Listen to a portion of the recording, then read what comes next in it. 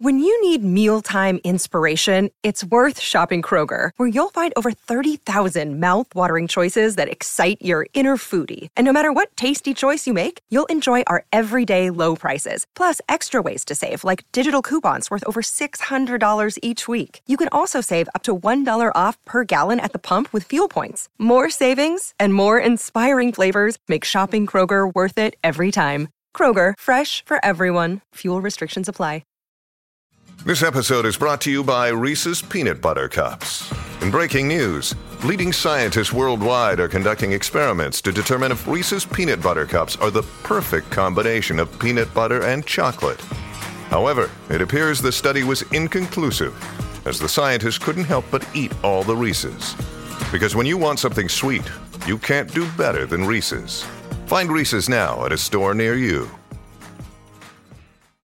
Hello, everybody. This is Marshall Poe. I'm the editor of the New Books Network. NBN listeners like to read books and buy them. So we thought we'd tell you that right now, our friends at Princeton University Press are having a remarkable site-wide sale. You can get 50% off books, including ebooks and audiobooks, with the code 50, F-I-F-T-Y, at checkout until May 31. You can save some real money on Princeton University Press books. I encourage you to go there and check it out. Welcome to the New Books Network. Hello, this is Stephen Bittner, host of History X Silo and special topics editor at the journal Kritika, Explorations in Russian and Eurasian History. The editors at Kritika have created the History X Silo so historians have a place to discuss their work, share their underlying assumptions, explore similarities and differences, and most important, step outside their expertise silos. So much of the work of the professional historian fosters narrow specialization. We become kings and queens of our own historical hills, and not much else. History X Silo seeks to remedy this. If you are interested in the mission of History X Silo, or if you think you have an idea for an X Silo conversation, please do not hesitate to reach out to me. You can find my contact info on the History X Silo page at New Books Network. Today, we've brought together two historians who have written about kinship in medieval Europe. The geography, Europe, is essential here because one of our historians uses kinship to argue for the inclusion of Kyivan Rus, that East Slavic state that was centered around the city of Kyiv, in our understandings of medieval Europe. In light of the Russo-Ukrainian War, which hinges in part on contested understandings of a medieval past, and to be frank, Putin's false historical narratives, I have wanted to devote an episode to Kyivan Rus. But I'm getting ahead of myself. Let me formally introduce today's historians and their works. Christian Raffensperger is the Kenneth E. Ray Chair in the Humanities, the director of the Ermarth Institute for Public Humanities, and chair of the Department of History at Wittenberg University in Ohio. He is one of the most influential and prolific historians writing about the medieval East Slavic world. He is the author of Reimagining Europe, Kyivan Rus in the Medieval World, 988 to 1146, which uses dynastic marriages, religious ties, and commerce to make a powerful case for the inclusion of Kyivan Rus in the common orbit we call medieval Europe. It is not an exaggeration to say that Reimagining Europe has changed the way I teach my courses on Russian and Ukrainian history, and even the words I use to describe the medieval East Slavic world. Since the publication of Reimagining Europe in 2012, Raffensperger has published a slew of monographs, edited volumes, and even a digital humanities project that build upon and flesh out the arguments he first advanced in Reimagining Europe. Raffensperger's conversation partner today is Joanna Drell, who is professor of history at the University of Richmond. I also have it on good word that Drell has just finished a term as department chair. Joanna, congratulations on surviving that. When I asked Christian who would be a good conversation partner, he mentioned Drell because he admired her work on kinship in medieval Salerno, which, like Kyivan Rus, exhibited Norse influences. That book is called Kinship and Conquest, Family Strategies in the Principality of Salerno during the Norman period, 1077 to 1194. In it, Drell uses family strategy as a window onto the evolution of political power in southern Italy. Kinship and Conquest won the Helen and Howard R. Marraro Prize from the American Historical Association for the best book in Italian history. Drell has published a great many other works since Kinship and Conquest, so she also asked Christian to read a recent chapter she contributed to the anthology Mapping Pre-Modern Sicily, Maritime Violence, Cultural Exchange, and Imagination in the Mediterranean, 800 to 1700. This article reflects the evolution in Drell's thinking. The chapter is titled The Luxuriant Southern Scene, Textiles as Reflections of Power in the Kingdom of Southern Italy and Sicily. As always, you can find links to these books on the History Ex Silo page at New Books Network. So now I will turn our conversation over to Christian. Great. Thank you so much for having me and for arranging this whole thing. This is wonderful. So Kingship and Conquest was a book that I just loved, and rereading it for this conversation, I kept finding themes that I have worked on in subsequent books. And I was like, wow, I mean, she just led the way in all these sorts of things. So this has been brilliant. And I want to talk about Kinship and Conquest, of course, but I want to start with this article because this is newer, but also I myself am also getting into material culture and attempting to try and use material culture as a more holistic way of looking at the past, especially when we talk about kinship and we try and talk about women who are so often underrepresented in our textual sources, but we can get at them through material culture in many ways. You begin that article, Joanna, with Ibn Jubair, and there is a great quote, and then you ask, what does it tell us about relations between Christians and Muslims, the latter who were an underclass? You quote Metcalf on this, right? That Christians chose to appropriate Muslim garb, right? And I'm not sure I got an answer to that. And I would love to talk about that more. I think that is just a fascinating idea that you've got all these Christians wandering around looking like Muslims in a Sicily where Muslims are second-class citizens. Well, and on Christmas Day, no less. So anyways, thank you. And yeah, I probably didn't answer the question. Isn't that what we do?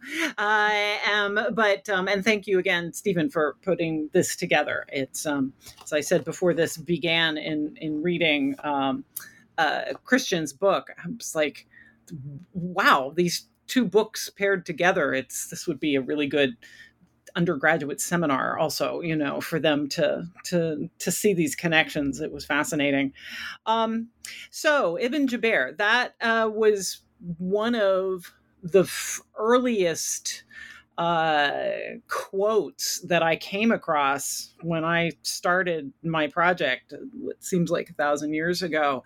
And I mean, what does it mean? Ibn Jubair is a notorious, what I did not know when the book came out 22 years ago, but what I've come to know, because in the last 20 to 25 years, the field of medieval southern Italy has transformed.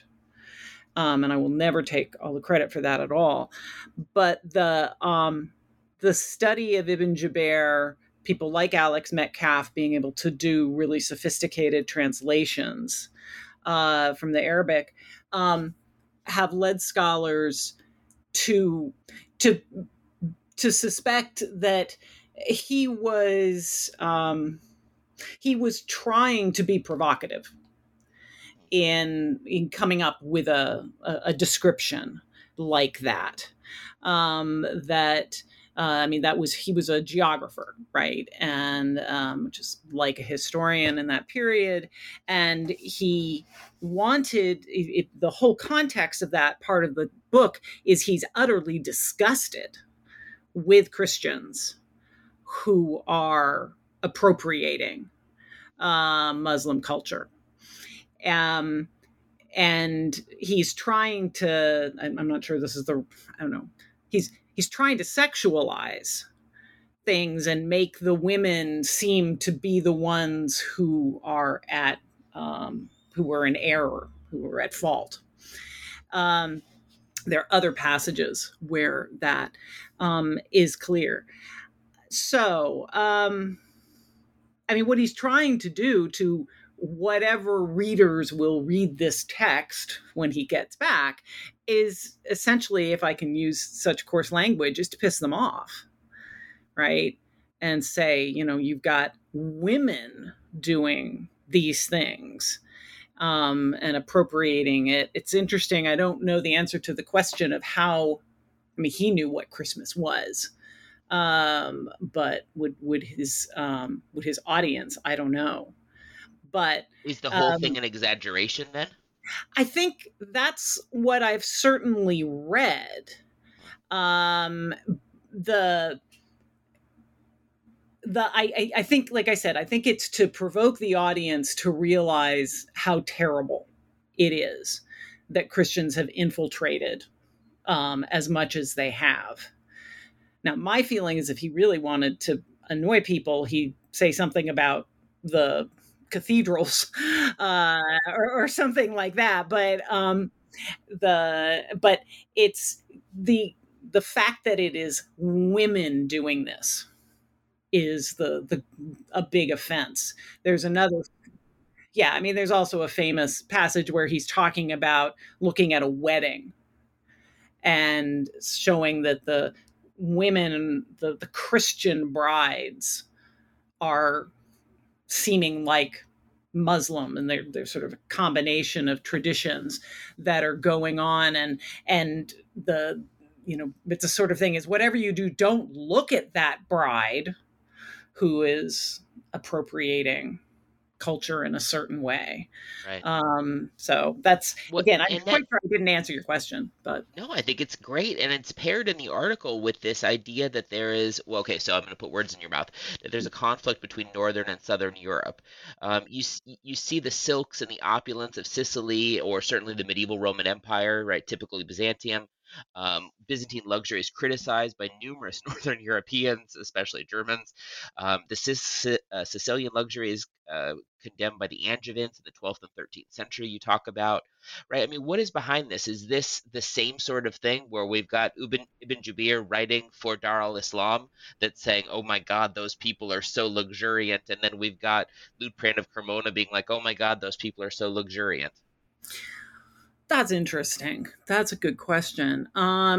So with Liutprand and what maybe Northern Europeans are saying is those Christians are, again, I know this is, they are, their words, not mine, are Orientalized, right?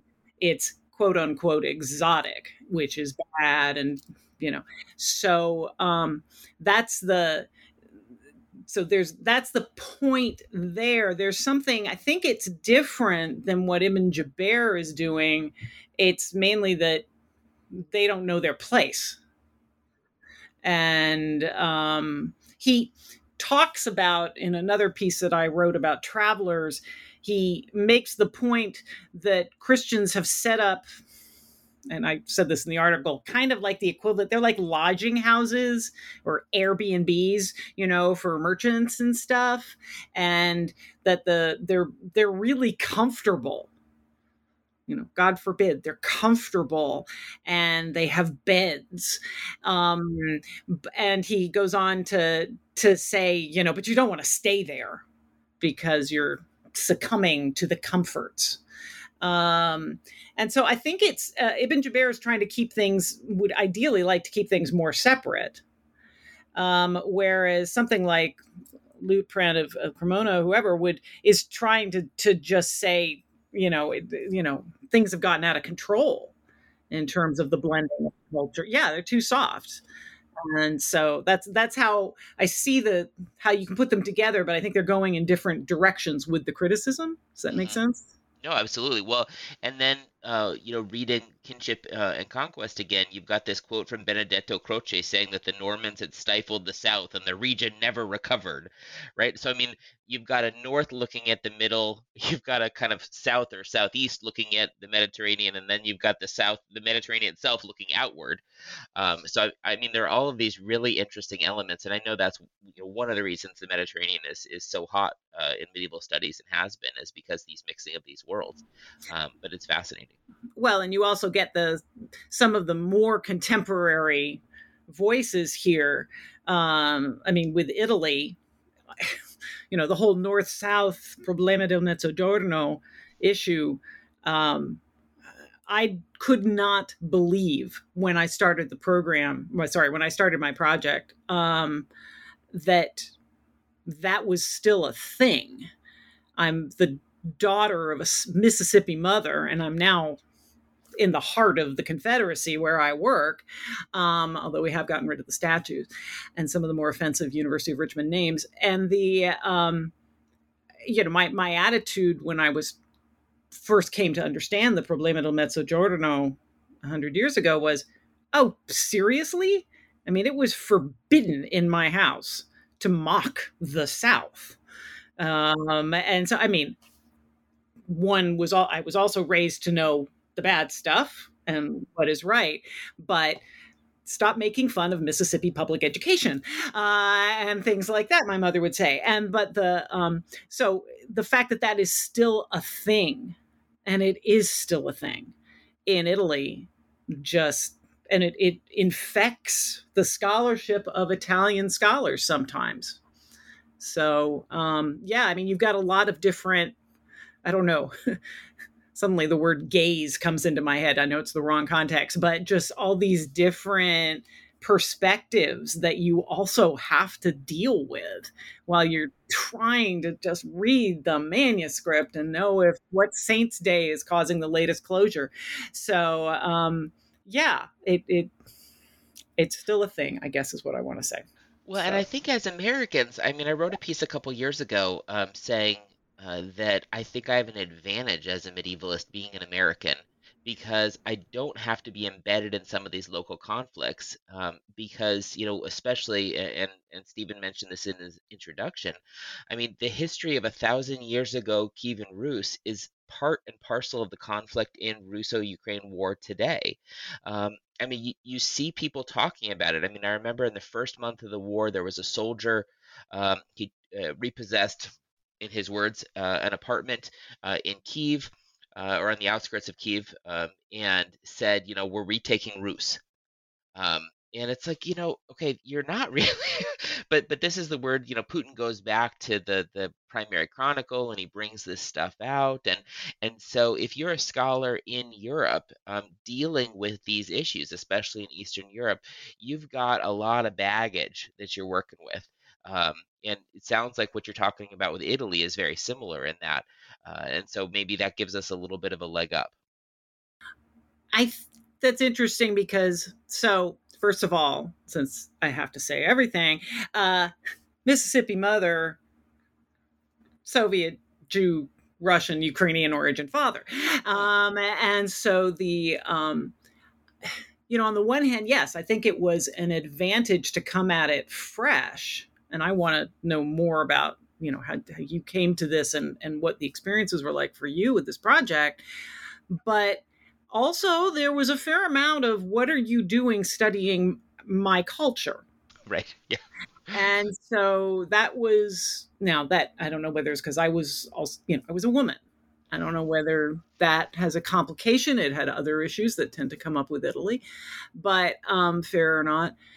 But the idea of you're not even Italian. Why are you looking at this field? Yeah. And so, but my naivete is a nicer word than ignorance, for it was tabula rasa. Let's be fancy. Could have been helpful to know about the dialect. Thank you, thesis advisor. But I see it as having advantages and disadvantages. One of the bigger disadvantages is, I'm having to invent the wheel constantly. I mean, you and I, as I realize in reading your work, there wasn't a lot we could draw on to start these projects. And so that is when I have reviewed my own book, the things that I shudder about when I'm reading it is some of the basic history, because I had nowhere to find it. And one of the most famous works for Southern Italy is written by Lord Julian Norwich, who chose not to include footnotes for his otherwise very readable works. And so it's, it was the beginning. Now, I'm not the beginning. Graham Loud and David Abulafia in my field are the beginning for the Anglophone world. And Loud is one of my advisors. But for whatever reason, their works were not as available. So that was a huge challenge, just knowing what happens after the next thing. I mean, you raised in your work, especially as pertaining to women, the problem of sources, the problem of medieval sources, especially when they're written by monks. And that's one of the big reasons women were not necessarily, there's a lot of speculation one has to engage in. Yeah, I just finished this summer a book, a manuscript about, it's a collective biography of a Queen of Rus. And the working title at least, is Name Unknown. Yeah. Because, I mean, it's daughter of, wife of, mother of, but right. We rarely ever get this woman's actual name. So sure. Yeah. And that's certainly something I came across too. And it's the issue of having, in many ways, we had a lot of sources, but for both our projects, never as many as we want, but also just not the right kind. Yeah. Although I'm jealous of your charters. I mean, charters were, yes, that's one of the things we get in that period, but they are also biased and complicated, and there were a lot of forgeries, which was not, again, very good work has come out on medieval Southern Italian forgeries since over the last 20 years or so. But it's what I've done for the last 4 years of my life is be a department chair and teach freshmen, first years, and very little else. And so the big thing with the first years is always, okay, there are all these problems with our sources. So what do? We throw them out, or do we somehow throw the baby out with the bathwater, as it were? And so it's reasoned speculation is the key. And I will say that's what I was so impressed with, not to make this a big love fest, but that's what blew me away by how you wrote things here, because it was speculation on some part, especially when it came to women. And I thought you phrased it really well. Somebody else who does it extremely well is my colleague and also Graham Loud student, Paula Oldfield, who's I think his work is magnificent in medieval Southern Italy. So I'm just saying that is kind of a I don't know whether it's a trick of the field to do it persuasively. Yeah. Well, and foregrounded enough that you are speculating, but include the speculation so that the reader actually can draw the conclusions that need to be drawn. Yeah. So I mean, come back to that, but it's so yeah. I mean, I like one of the things that I'm working on right now is perceptions from by outsiders of medieval Southern Italy, and from different, English, French, German, and I really should do Byzantine, but at a certain point you have to contain the project, or you'll never get it done. So yeah, and so I I 100% represent or agree with that idea, but I would put in a plug for including someplace that was not Western Europe, to try and bridge those things. So England, France, 100%, but maybe also include Byzantium instead of the German Empire, or something. Or I mean, Iberia is so hot right now, of course, as well. They've got such interesting history as well. But one of the problems that I see in our field is that Iberia worked really hard to get included in medieval Europe, and then and the Mediterranean all of a sudden got included, and everybody has to do Islam, um, and then it was global Middle Ages, and I was on the board of the Medieval Globe, which was one of the first journals that did this. Um, but what got left out was still Eastern Europe. Yeah, And absolutely. even, I've written this before, but the AHA has a statement on their journal website for the AHR that says, historically, we've been all about North America and Western Europe, and now we're trying to make a concerted effort to publish on South America and Africa and Asia and Australia. And I'm like, Right. oh, wait, okay, so what's missing there is Eastern Europe. So we're Well, interested in the entire world except for Eastern Europe. Yeah. and that's the case in, thinking of my teaching in textbooks. Oh my gosh, yes. Finally, they are including a couple of chapters. I didn't have time and space to do that in the class, so we didn't read that. That is going to change now, and so I can't keep half of France together, anyways. And so, one of the things I wanted to talk with you about in this today is it's about how global is global with some of this, and the advantages and disadvantages, I guess, in terms of doing work like that. There is, in my field, where I started expanding was into crusades. That was the direction I took my work, sort of southern Italy and the Crusades, Italy and the Crusades. I didn't go up north, and the extent to which I include Byzantium is really as it's connected to the Crusades. And so, at a certain point, there is a limit to how many sort of geographical areas you can bring to your work, and so for southern Italy, there is this experience with Roger II where he is conquering Roger Borsa, Africa, but it's really the tip. It's really just a very small part of North. Yeah, and so to a degree, that has gotten blown up more than perhaps the evidence merits. And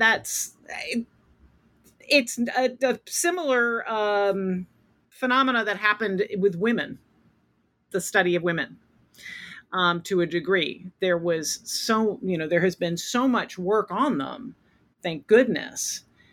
But comparatively, the amount of evidence is still less than we would have. So I often wonder if their position is getting a little overstated. Does that sound reasonable? Or I think it's incredibly reasonable. And one of the things that I've been trying to make an argument for in my recent work is talking about rulers rather than continuing to gender things. Because Teresa Ehrenfeit made the argument that by focusing so hard on queenship studies, we built up a great queenship studies field, but that meant that it never got integrated with kingship studies.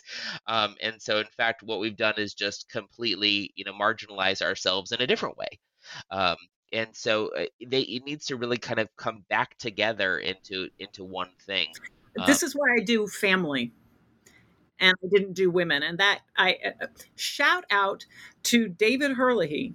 And that was his advice. He was the one, he didn't really know southern Italy when he took me on as his advisee. But he said, I think you should work on family, not women, and that there was more to go with that, to do with that. And so, you know, these fields, this all can be successful in lots of different ways, but it's mainly just trying to with a field where one has to be careful about what evidence you do and don't have. It's a standard thing of not wanting to overblow the precious evidence that you've got. Right. And I think, coming back to what you hinted at about, medieval world or medieval globe, is this idea that just like with women, the idea that we want to get at is inclusivity, right? We want a broader world. We want more inclusion. And some of the ways that we as human beings go about that is result in overboard, results in the like too much of a laser focus. And so, what I see in the medieval world stuff is people who work on England and France are more interested in drawing connections to sub-Saharan Africa or the Indian Ocean than they are to my Rus in Eastern Europe. And so I still think that there is something to be said for medieval Europe as a discursive category. And that medieval Europe, I think, needs to include everything from Scandinavia to Sicily, from Portugal to Rus, inclusive of the medieval Roman Empire, Byzantium, so that we can talk about this as a discursive whole, at least for the period I'm most interested in, 10th, 11th, 12th centuries. Yeah, I think there's a lot to really recommend that as a unit. The no, I agree. What's interesting, I was thinking back to what you said about Spain. Spain caught on. Sicily, very little. And Italy, my impression is for medieval Europe, Italy, well, okay, Rome, popes, that's really a big deal. But the actual history, because it is so different from your general picture of England and France, is Italy was sort of pushed, understandably, towards the quote unquote Renaissance, which is getting not used anymore too, which confuses art historians because students can't find the courses. But it's, I mean, these stages are all fascinating in terms of what is, I don't know, style or chic for the study of history. But it seems that, my feeling for why Spain caught on as much as it did was obviously it was multicultural. I think people knew Spanish, and maybe they had more experience with Spanish. I think Southern Italy had a reputation, often earned, often not, in terms of where one would go. I don't know if people thought they were going to run into the mafia or something. That's not what happens. But it does in Russia. Cool, yeah.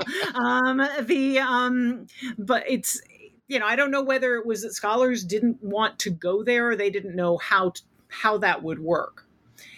Spain maybe seemed, I don't know, more accessible in some way. I have no idea. I don't know why scholars did not go to Southern Italy more when they could have. It's a multi people. One of the things you said a couple moments ago was that Southern Italy doesn't fit the English and French model. And you said in Kinship and Conquest, you have this great quote, and I apologize, I'll just actually quote it. It may simply be the case that Southern Italy was an exception to many of the rules that scholars have imposed on family organization during the 11th and 12th centuries. End quote. And, when I read that, I was like, oh, aha, because you know who else says that? I say that. People who work on Ireland say that. People who work on Scandinavia say that. We all say, like, wow, we just must be oddballs. And then when you start to total up the oddballs, you realize, actually, you know what? The normative model we've created based on England and France turns out not to be normative at all. And that's why I think we need to talk to each other. I mean, not just you and I, although I'm loving this, but that we need to get the Irish and the Scandinavians and the Eastern Europeans all talking, because I think that's where normative medieval Europe is.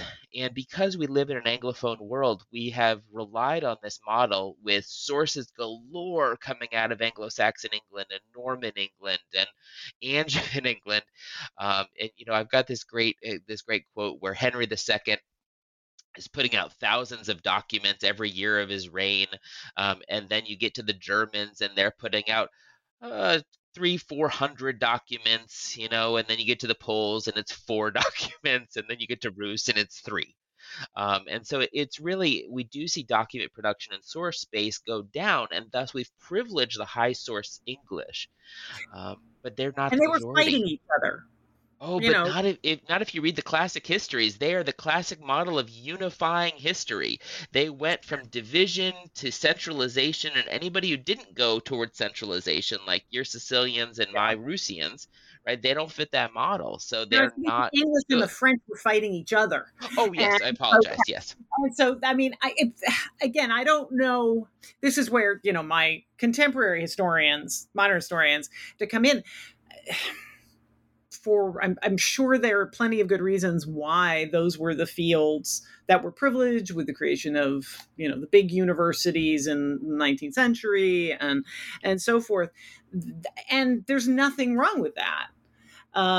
It just means that you're right. The normative model got sort of a head start with that, and the food was better. Maybe not your field. And some of the other fields that followed, but I just keep thinking of, I am running the Haskins conference now here at UR, and I'm listening to all of these papers on medieval England, and my husband's a medieval English historian. They're all saying no. Bury St. Edmunds wasn't like Kent, and isn't like Leeds, and so forth. And so I think the more one studies, it's sort of like one of the things that I think my book started at and got into, and other people have as well, is primogeniture. No, that is this model. It's what students come into the class thinking, eldest son, blah blah blah. No, parents didn't hate all the rest of their children, or maybe some of them did, but it wasn't a rule. Right, it's And not a rule, and you make that clear in Kinship and Conquest, which I love, and it's not. And when you look at the comparans around medieval Europe avoiding the northwest corner, it's not. Ireland, and one of the things when I would go to medieval studies conferences when I was first starting out, is people would hear me and talk, and then they'd say, you should go talk to the people who do Ireland. They also have weird stuff. and It's like, oh Wales. yeah, let's put those weird people together and So then where, in terms of that, there's no question in, reading your work that I see the connections. Part of it is, I had a compassion, in turn, and empathy that, we did these fields that we had to figure a lot more out. And, that makes us very special. And I'm, a simple question is why did you do this field? Yeah. Well, like you, I'm not Russian, I'm not Ukrainian, I don't have Slavic ancestry, so I'm not one of those people who's like trying to find their heritage.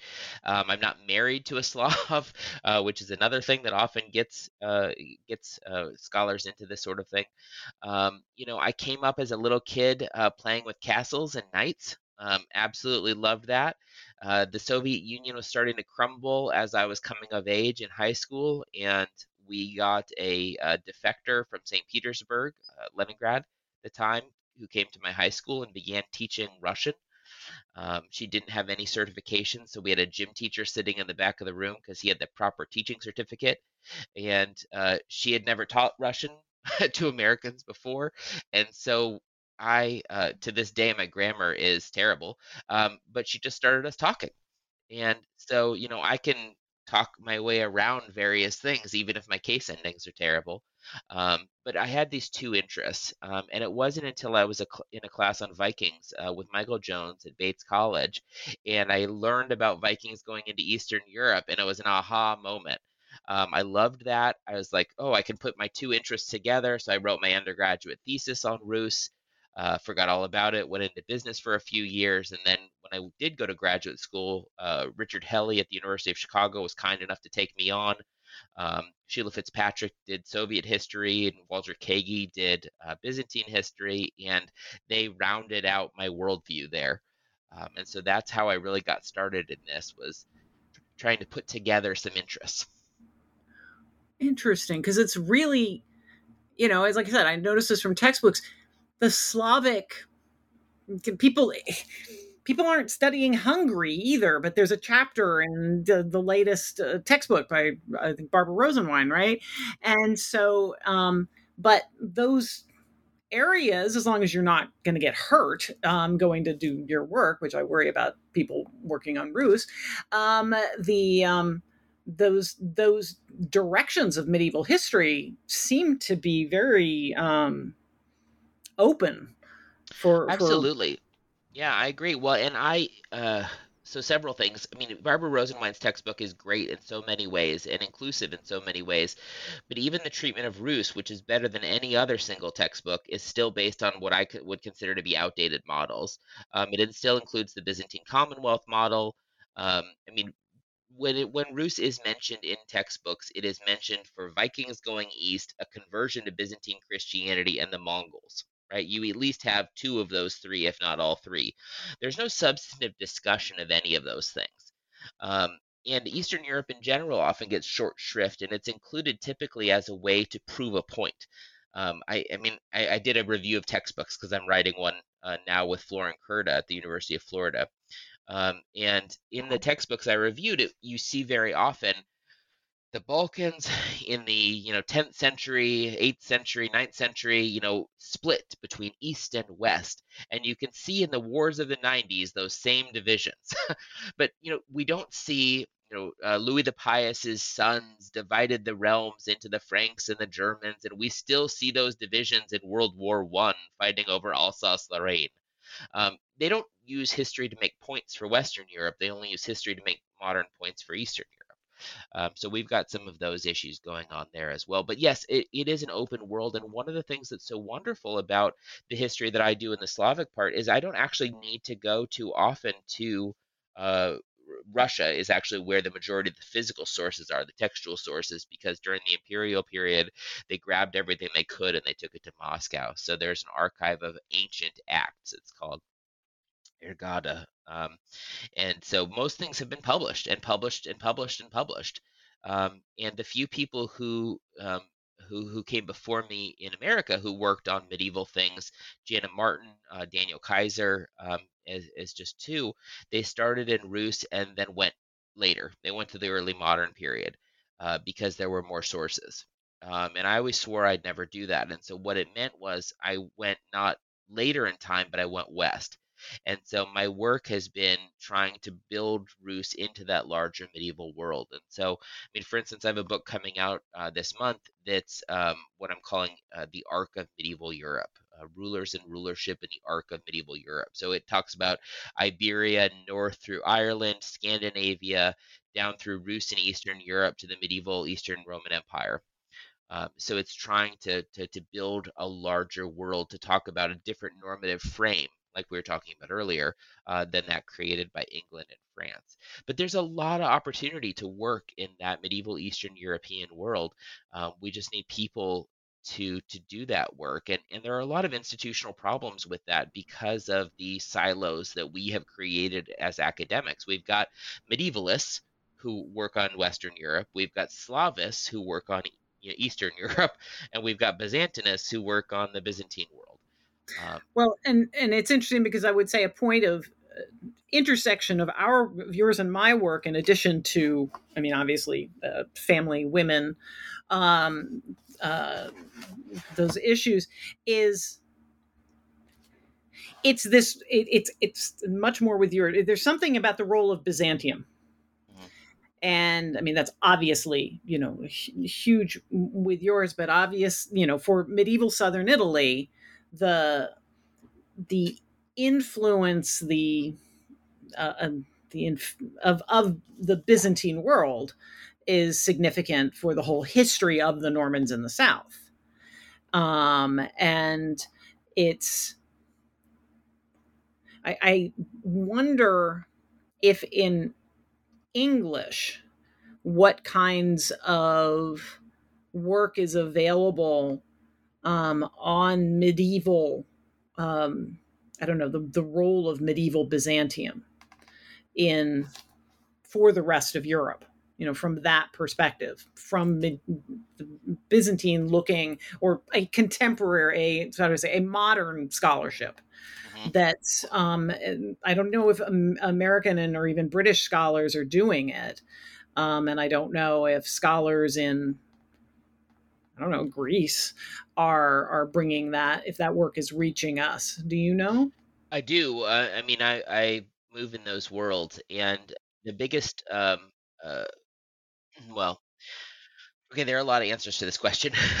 Scholars in Greece aren't doing it for sure. I mean, two of the best Byzantinists in the United States are Anthony Caldelis, who's at the University of Chicago now, and Leonora Neville, who's at Wisconsin.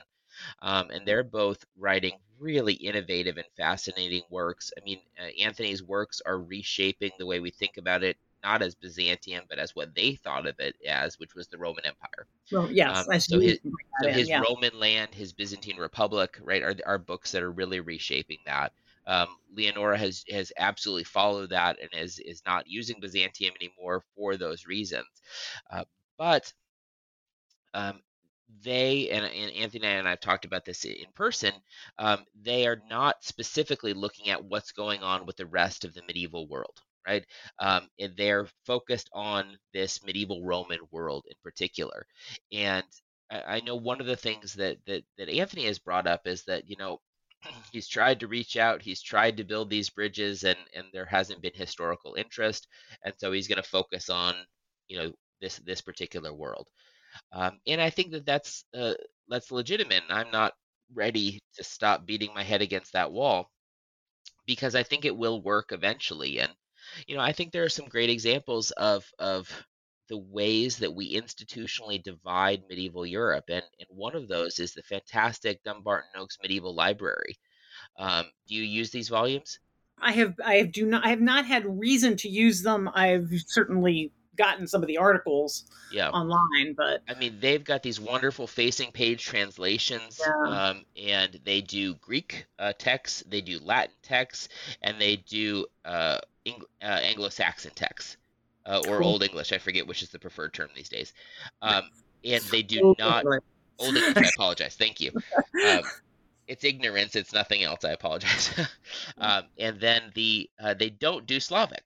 And so you've got this series that is in many ways the gold standard of translations for the medieval world. And it includes Greek text, Latin text, and Old English text, right? So that's what makes up that world. It doesn't include Slavic. It doesn't include Scandinavian texts. And so there are these institutional barriers to what you were talking about how do we get more people interested in these areas, right? They need to actually read the languages. And that's one of the things I tell a story often about Chris Wickham's wonderful Framing the Early Middle Ages. And he is, just fantastic.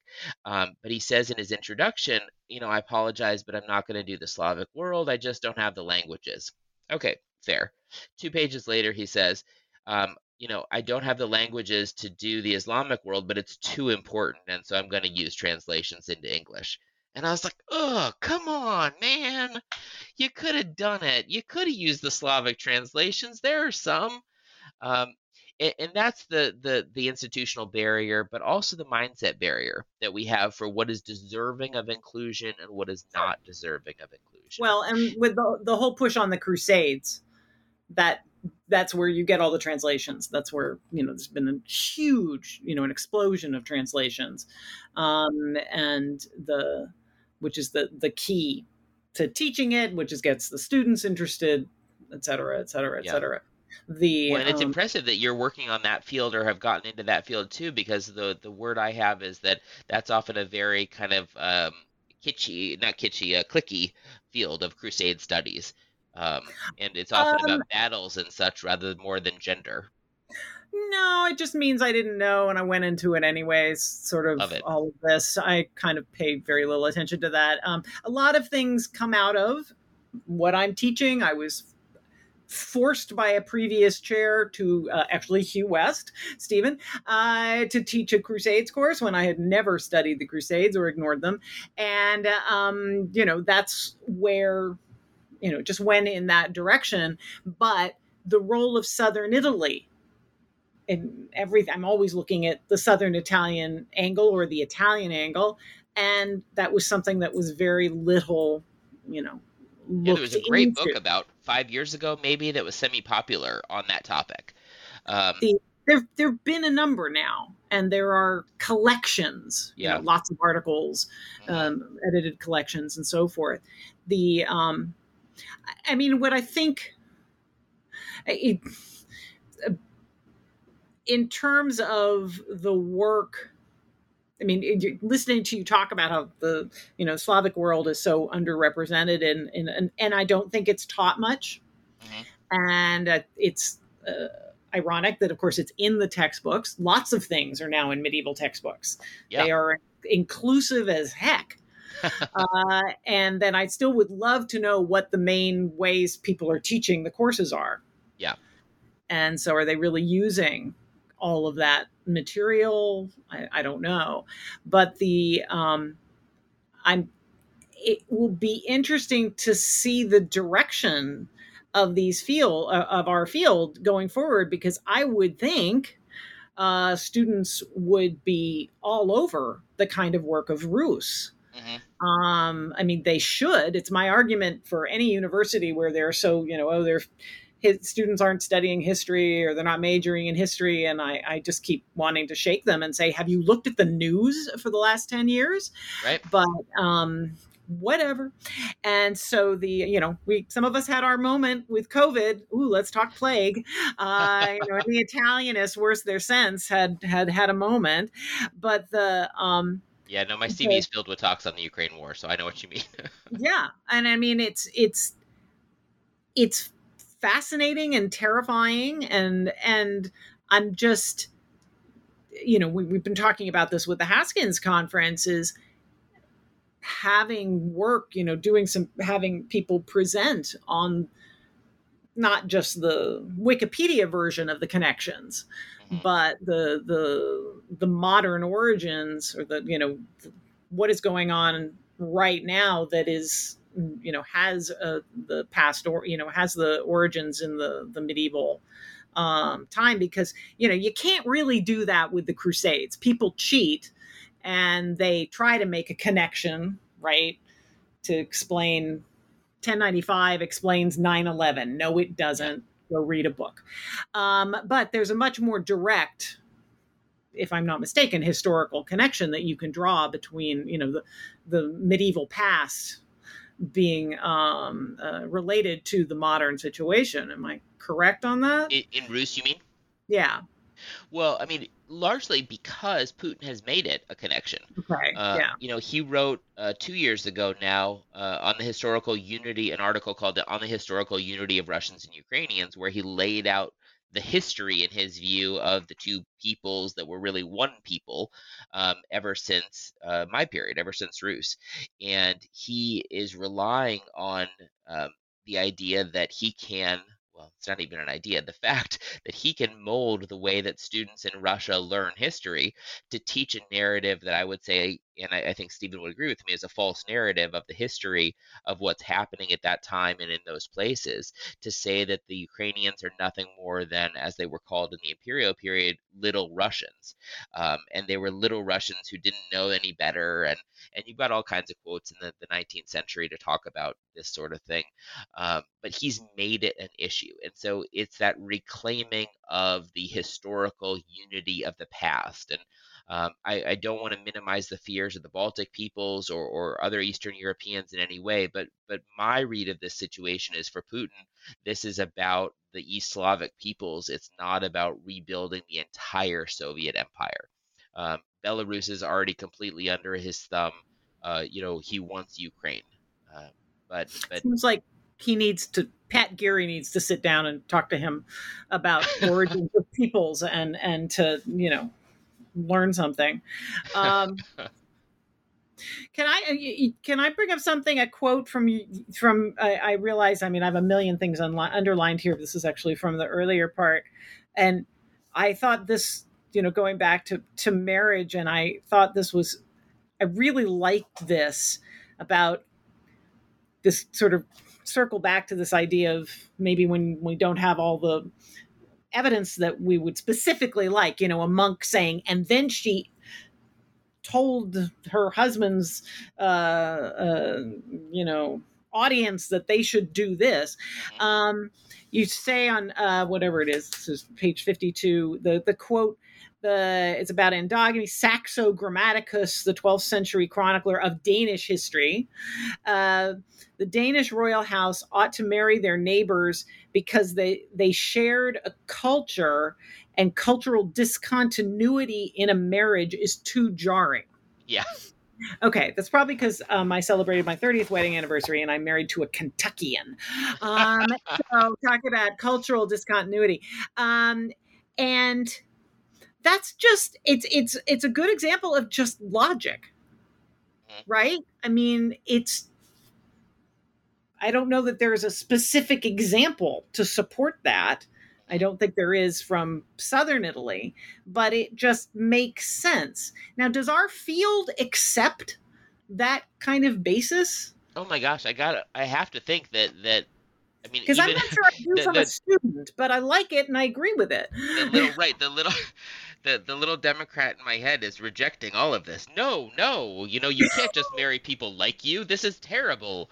I've got the yard sign in front that has 3 languages. It's okay.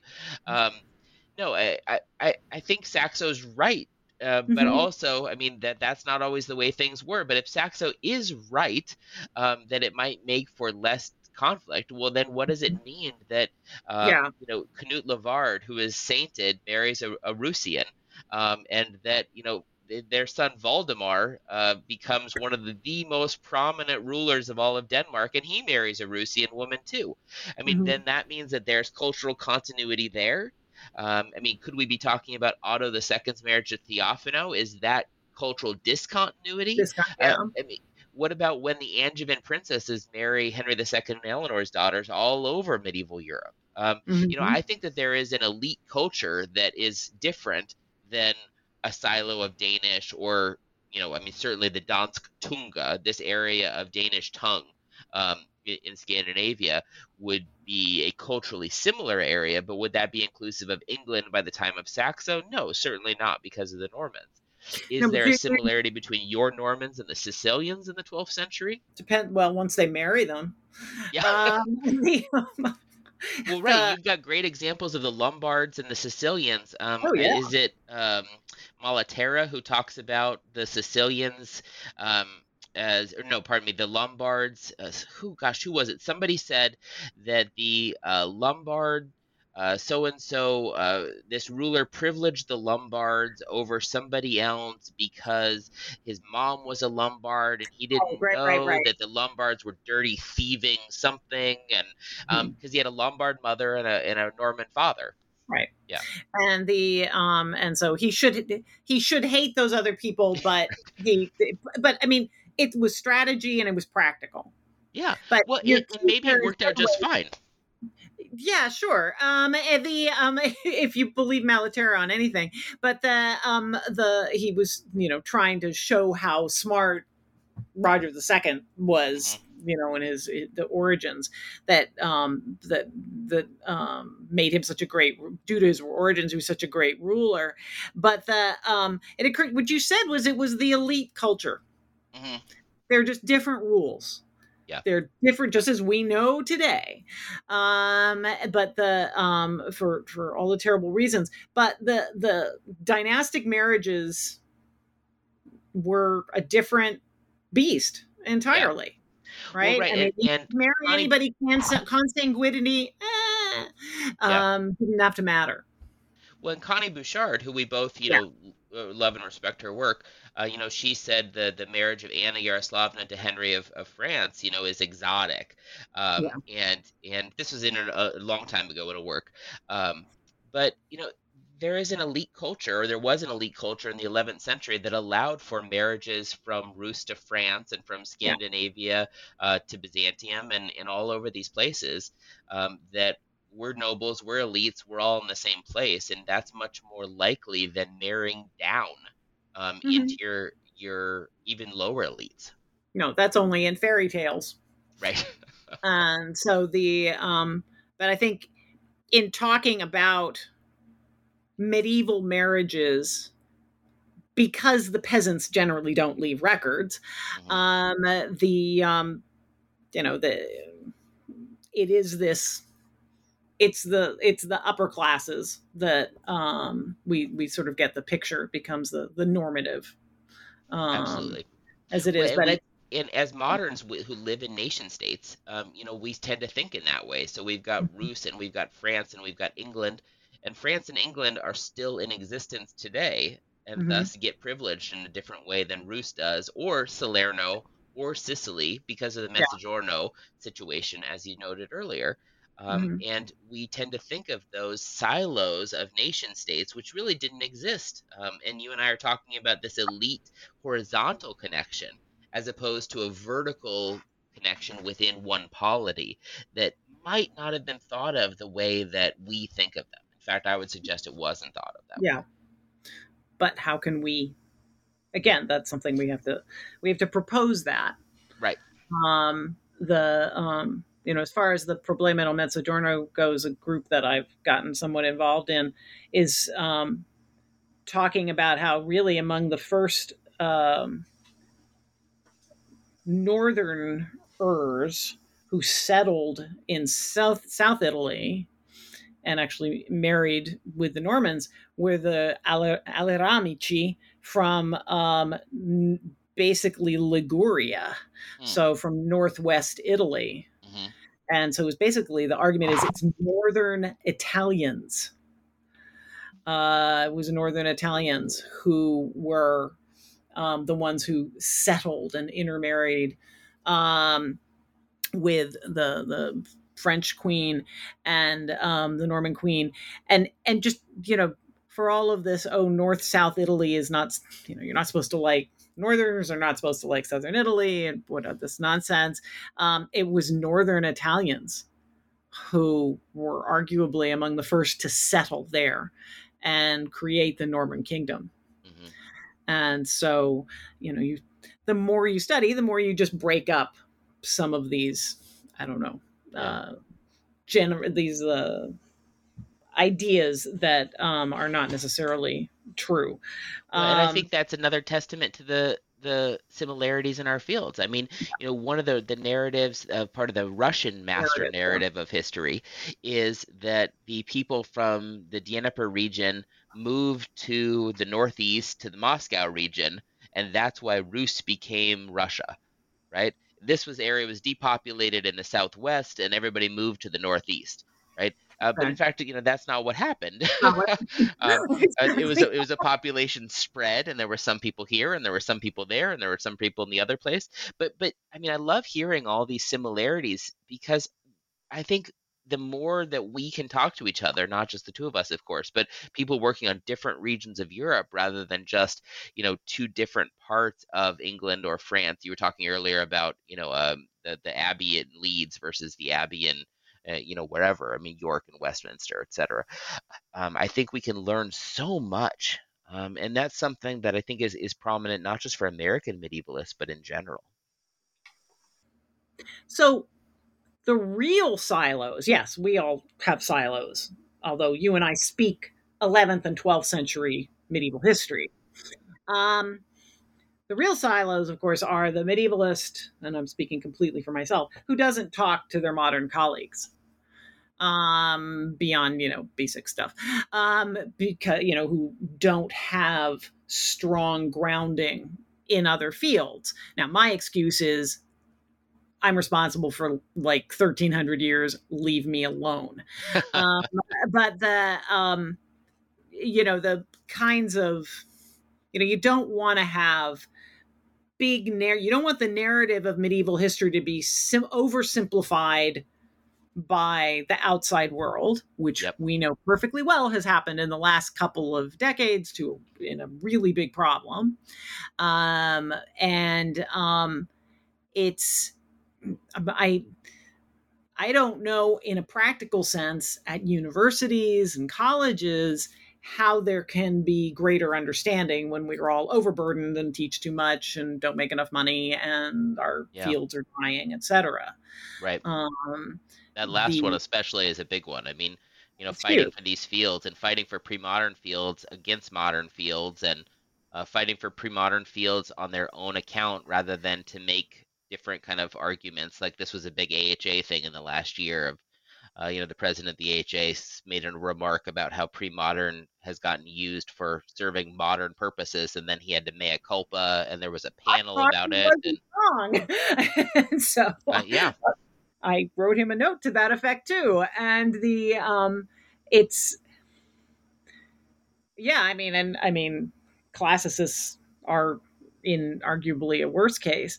I mean, even, and, Renaissance history is probably going to be more officially renamed early modern, for any number of reasons that I get, but I'm sorry about. And so, maybe we just have to pick our battles, but I wish I could feel more comfortable. I wish I knew how to speak better about modern history, I guess is what I'm saying. And it's not just that I'm, I've already, I have too much I have to deal with, but it seems like there's a lot of facility of other people to talk about the past much more than I'm comfortable talking about the future.